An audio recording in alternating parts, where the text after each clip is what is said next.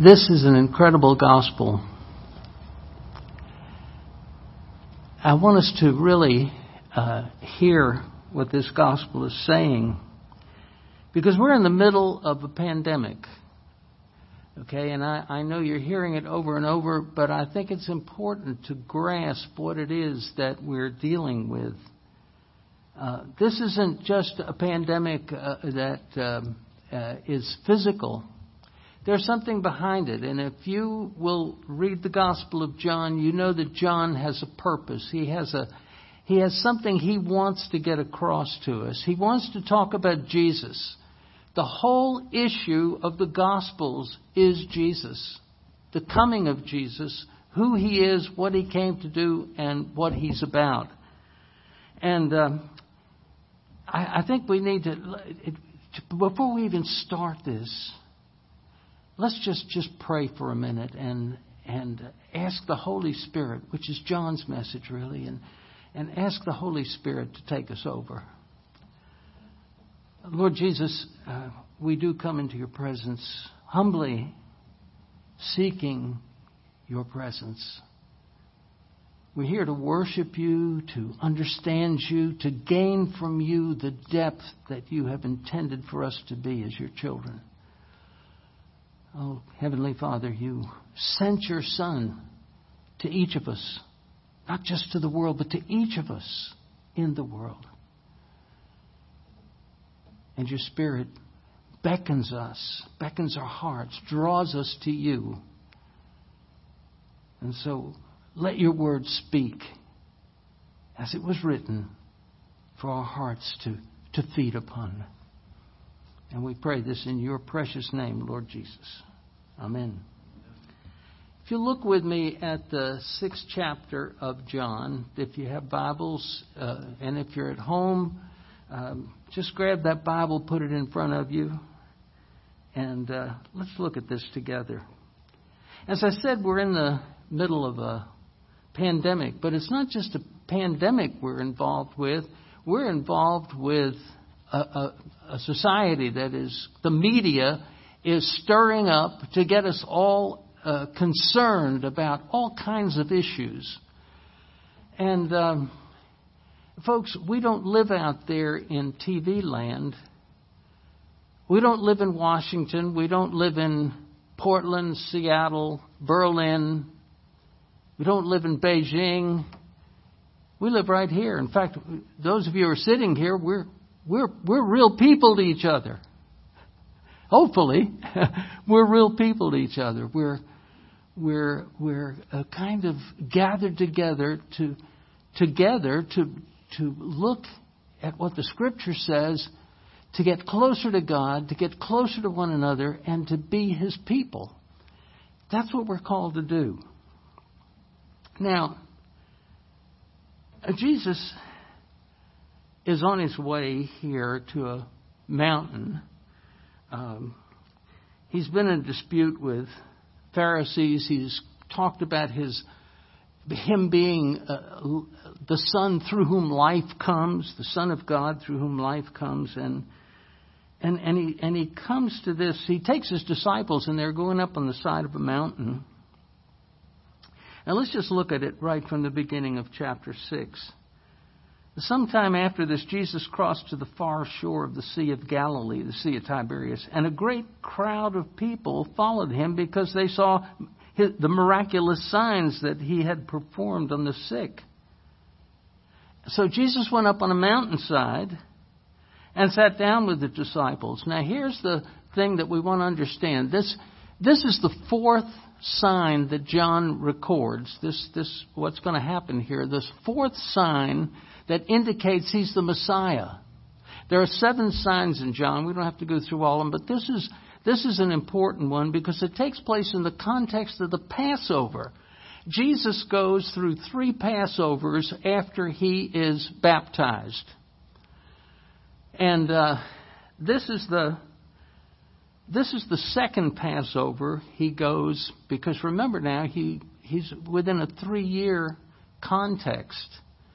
And And I liken it when you see the numbers in John, they're important. It was 3 Passovers are going on. One for the Father, one for Him, and one for the Holy Spirit. Okay? But the Passover, you know what that is. That's history. That's the Jews' history. That's Jewish history. It's Jesus' history. It's the history of humanity, basically, that we're seeing from Adam and Eve up to the time of Jesus, when the last prophet of Malachi says his words. There's a 400-year separation in time there. And then John, the baptizer, is the last prophet. And he's the one who says, I am the one who is the forerunner for him who is to come. And he's seen him. It's his cousin Jesus. And he baptizes Jesus. And Jesus says something to John that's very important at that point. He says, I have not come to abolish the law. I've come to fulfill it. I have come to fulfill all righteousness. So that all of Jewish history suddenly comes down like this hourglass. And it all sifts, all the sand in it sifts through this one point in human history, the existence of the life of Jesus Christ, the person of Jesus Christ, God in the flesh, God the Son in the flesh, led by the Holy Spirit. And He's led by the Holy Spirit into the wilderness. Now, the importance of all of this is that this is all human history localized finally into one person who is going to be the fulfillment of every person for the future, if they accept Him. Now, all history then is basically summed up in Jesus, and in the Old Testament you read it from Adam and Eve up to now. What kind of a history is it? It's a spiritual history. John has written his gospel with one intention: to show that Jesus is the Messiah, the Son of God, and that by believing you have life in His name. That's in John 20:31. So in order to do this, in order to believe in Him, you've got to think spiritually. Thinking spiritually is the heart of the Gospel of John. And when you think spiritually, that opens up something new every day for every single person who receives Jesus Christ. It's not the same old anymore. Everything now is seen in a spiritual context. The Jewish Passover, which was a historic remembrance of the Jews' deliverance through the wilderness, shows us that the world in which we live is a wilderness. It's suddenly encompassing not just the Judean wilderness, or the Jews crossing for 40 years. Remember 40 years? And Jesus spends how many days in the wilderness? 40 days in the wilderness. What He's doing is summing up history in Himself. He's summing up spiritual history in Himself in order to pass on that history and make all of us, our history, part of His history. And we are now to be like Jesus, moving Him into the world about us, to be the answer to the issue of the wilderness we find ourselves in. Every human being born is born into a wilderness, is born into a pandemic, a spiritual pandemic called sin. We have it in our hearts and our minds, and our spirits are alienated until we come to see God as central in our lives. And Jesus came to bring the message that He is the kingdom of God incarnate. You see, Jesus is not just a political or military Messiah. He was never intended to be that. What kind of a Messiah do you think Jesus was intended to be? You see, that's really the question. Well, historically, because of the condition of the world, we think, well, we're to be delivered from dictators. We're to be delivered from military power and social power and people who are caught in the web of the world standards. No, Jesus came to be a personal Messiah, a spiritual Messiah, and a relational Messiah. It was totally new. This was totally unexpected because in history, all of the historical giants, the military leaders and emperors and kings in the world, all arrived at their position usually through military power, conniving, manipulation, and that kind of thing. Jesus arrives on a totally different level. Born of a virgin, among an unknown people, a working man's family, what we would call the common man. And he's born into that situation to be a personal, spiritual, relational Messiah. Because that's where our wilderness starts. Our wilderness starts within.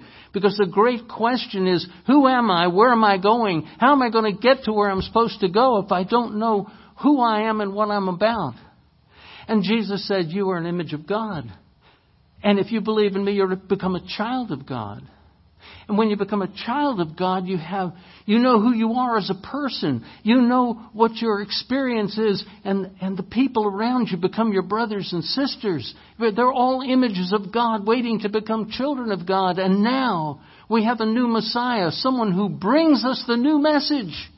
What it means to be human is to be an image of God who becomes a child of God, who inherits the kingdom of heaven, who lives the world's message and redeems the world. We are each here His children. We are first spiritual, personal, and relational people. Our purpose is to live that out in the name of Jesus. Now look at what the scripture here says. The Jewish Passover feast was near. We're passing over not only a history of the Jews being freed from Egypt and slavery. We're in Jesus, we're passing over from a past into a future, but into the present that enables us to live spiritually, personally, and relationally like we never did before we knew Jesus. Now, that doesn't mean we become perfect when we receive Jesus. We have a lot of growth to do after. Sometimes we don't have problems at all until we become Christians and discover we have some real problems. You see, and so Jesus comes and He becomes the one who guides us into what it means to be a person, what it means to be relational, what it means to be a spiritual image of God. Now, in His restoration of history and Him becoming the sum total of spiritual history in the world, what does He do? He goes and teaches His disciples in the midst of thousands of people. The thousands should remind them of the thousands that the Jews were as they escaped from Egypt and were headed to a promised land. Jesus, you see, is coming in and saying, I am the one you're looking for. I am the gate to the promised land. I have a new kind of land. It's a land of the Spirit, a land of relationships.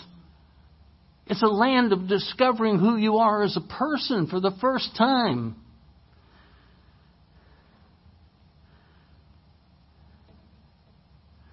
Jesus looked up and He saw a great crowd coming toward Him, and He said to Philip, where are we going to buy bread to feed all these people? I think it's interesting. Well, I can see Philip going over in his mind, well, what is the world? What happens in the world when you have a big crowd and you don't know what to do with them? Well, let's see. You find all the money you can. You get people together, work up committees and things like that. Jesus knew exactly. He said it to test him.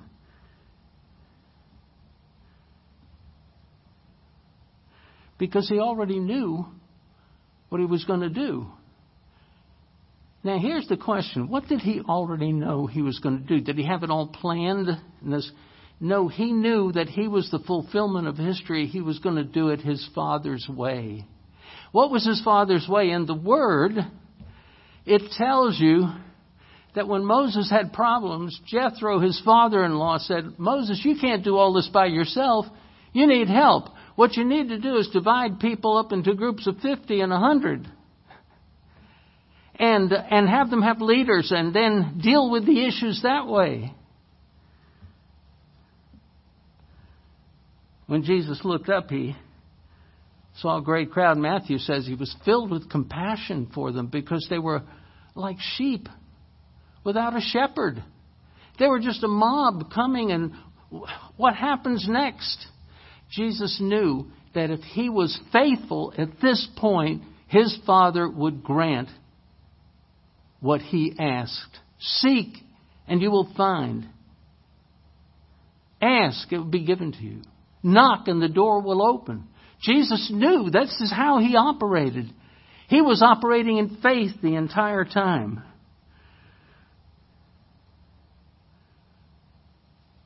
Philip said, typically, we only have, we've only got a kid here with 5 loaves and 2 fish. Now, you got to think about John for a minute, because John's using numbers here. He didn't just say, well, there's a kid here with some fish. He was very specific. He said 5 loaves, 2 fish.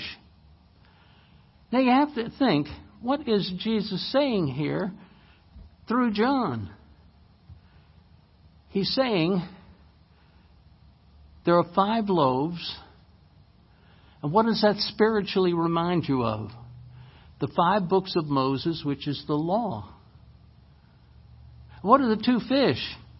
Could it not be the prophets and the writings like Chronicles? The writings like Chronicles, 1st and 2nd Kings, the Psalms, Ruth, and the prophets from Isaiah to Malachi?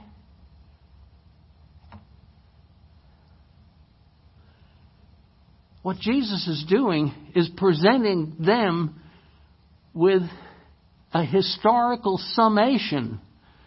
You've got the 5 loaves, you've got 2 fish, but you need me to multiply them. You need me to give you the real bread that comes from heaven, like we gave the Jews when they were in the wilderness, the manna to feed them when they had nothing to eat. God provided the necessary food at that moment. 5 loaves, 2 fishes, that's just the beginning.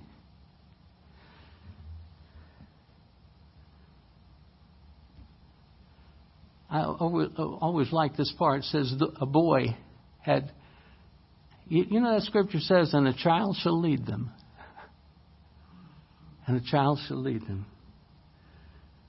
5 barley loaves and 2 fish. You take what you've been given and you ask the Lord to bless it. What have you been given inside you? The wilderness that's inside you. You have been given so much skills. You've been given the ability to speak, the ability to think, the ability to use your life spiritually. The Bible is your food. The Bible is the food that Jesus is bringing before us that we can feed on. What did Jesus say when he was tempted in the wilderness? Man does not live on bread alone. He lives on every word that comes from the mouth of God. That's where we start. We start understanding. We can even look at the 2 in another sense too. We can look at it as the Spirit, and we could look at it as the Word, the 2 fish working together. In fact, the Word without the Spirit is just literary. The Word with the Spirit is life. The Bible is where life starts. And Jesus is telling them, you've got these 2 fish. I'm telling you what they're all about. And I am the one who will give you life. If he says, I am the way, the truth, and the life, later on here, this is just simply a fulfillment of something he has brought from the past and given life to. He has given life to the law. He's given life to the prophets. He's given life. He's given understanding. He's given us a new way to think. Have the people sit down. And there was lots of grass in the place, the Scripture said. So Jesus was concerned about the comfort of people where they are. He has compassion on the lonely who are in the desert, in the wilderness. Folks, each of us was born into a wilderness. Our body is a wilderness. Do you understand everything that's going on in your body? It's a wilderness. Just go to a doctor and have him talk to you about your wilderness. And we live in a social wilderness. Folks, we're not here being socially distant. We're here being physically distant because social closeness is what God gives us as a gift. But think of how socially distant we are in a world that is just full of sin. Sin is the wilderness. Sin is what we have found ourselves. It's the wilderness we found ourselves in. And Jesus comes to forgive sin. And 5,000 sat down and they had the 5 loaves and the 2 fish, and everyone ate. And then there were 12 baskets left over. 12. Why didn't you just say, well, there's some left over? No, there's 12 baskets left over. The 12 tribes of Israel that disappeared, now we have the new 12. That now we have a feeding that's going to continue. That every moment of your life is a new moment. Every person you meet is a new person. Every word you say will be a new time and a new place. And something new is happening in your life all the time. This is what Jesus brings to us. A new way, a new life, a new thought, a new way of relating to people. We've been through all the old ways. And we've discovered the old ways don't work. But the new way is Jesus, who delivers us spiritually, personally, relationally into a whole new dimension of understanding. Well, after the people saw the miraculous sign that Jesus did, they began to say, surely this is the prophet who's come into the world. Do you think spiritually about everything you do? I'd like to give you a couple of examples of how we can think spiritually. Recently, we had a project done in the house to get changed. But more than that, let me just talk about our computer. Our computer went out. And so, what's the standard thing you do the world tells you to do? Reboot. Of course, you repent. That's the same kind of thing in a way. You reboot. Okay, well, so I rebooted. Nothing happened. I rebooted again. I discovered I need somebody who knows what they're doing to come in, straighten this out. We have a tech guy that we've been working with for 10, 12 years. He is unbelievable. See, at one time he came, and a couple of times he came, he worked our computers over and got everything fine. But anyway, we rely on him for the tech stuff. Now the amazing thing is that everything he does is from his home. He takes control of the computer. In fact, I'm watching him by the cursor, how he's going through every file in the computer, and he's going back and forth. And within a half an hour, he's got the whole thing corrected and back. He did it from a distance.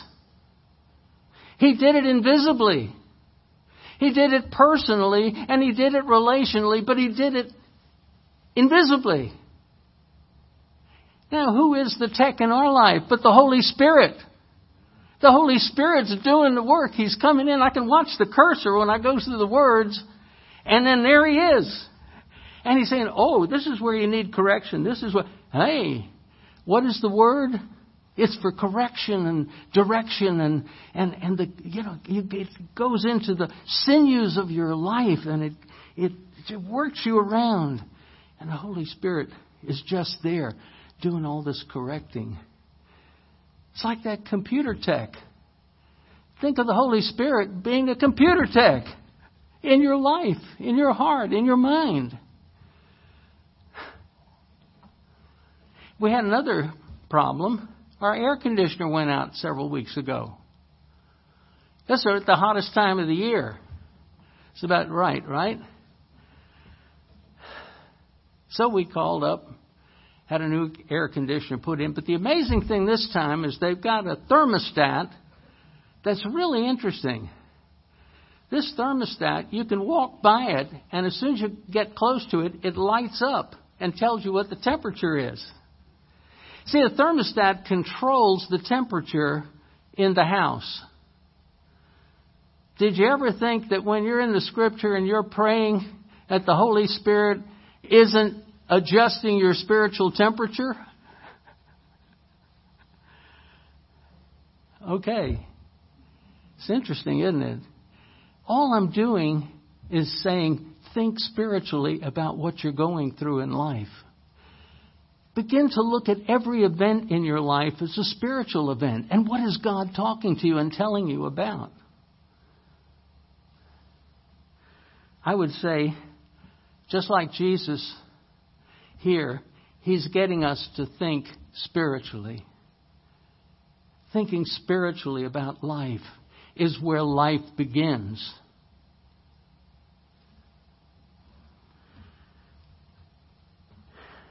So you've got a thermostat, you got a computer tech.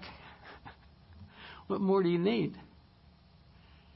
He's always working in your life. He's feeding us. You know, when I wake up in the morning, I go out for a walk, and it's early.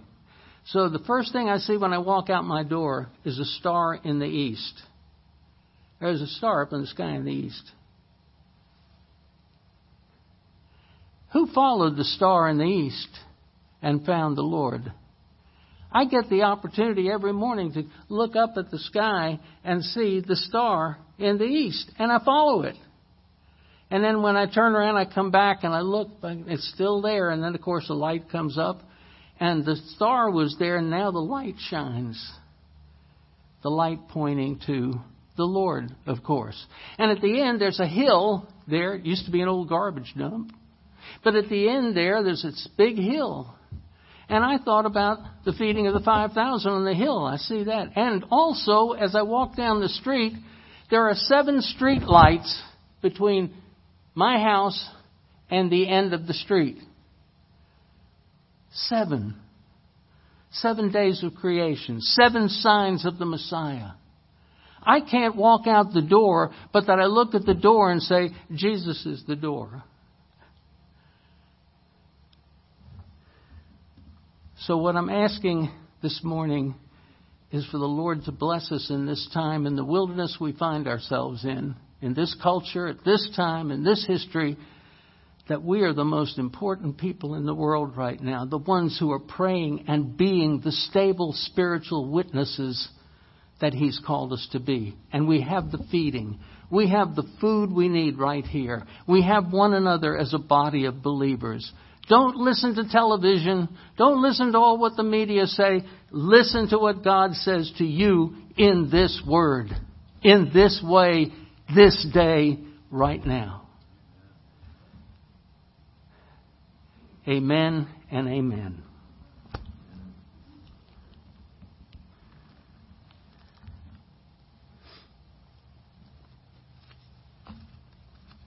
Let me pray for you. Lord, I not only want to pray for the body that's here assembled, but the one that's looking in, one we're all a part of. Lord, we're We're a people living in a wilderness, but we have the light of the world in a dark world. We have the light of Christ. We have your light, Lord God. We're your witnesses. We have the bread of life in us. You've taught us in this the Lord's Supper. This is the Lord's Supper. It's not a Holy Communion or a Holy Thanksgiving on our part. It's the Lord's giving us a supper that is real, personal. We're fed in the Spirit. We're given life in the Spirit. And here we are together, feeding at your feet, Lord Jesus. You are the bread. You're the good shepherd. You're the door. You're the way, the truth, the life. It's all about you, Lord Jesus, and we want life, our life, to be your life. Oh, fill us now with your Holy Spirit. That as we walk into the wilderness of the world, we are a light to that world. We have people we run into, Lord, every day that need your light, need your word, need to be fed by you. Help us wherever we are, wherever we go. Masks on. Hands washed. Spirits cleansed. Sin done away with. That we may walk as your witnesses, strong and powerful, and that what is going on around us fades in the distance. For you are here, Lord. You're blessing us. You are Jesus, Savior and Lord into eternity. Praise you and thank you that we are your people this day and every day. Forever. Amen.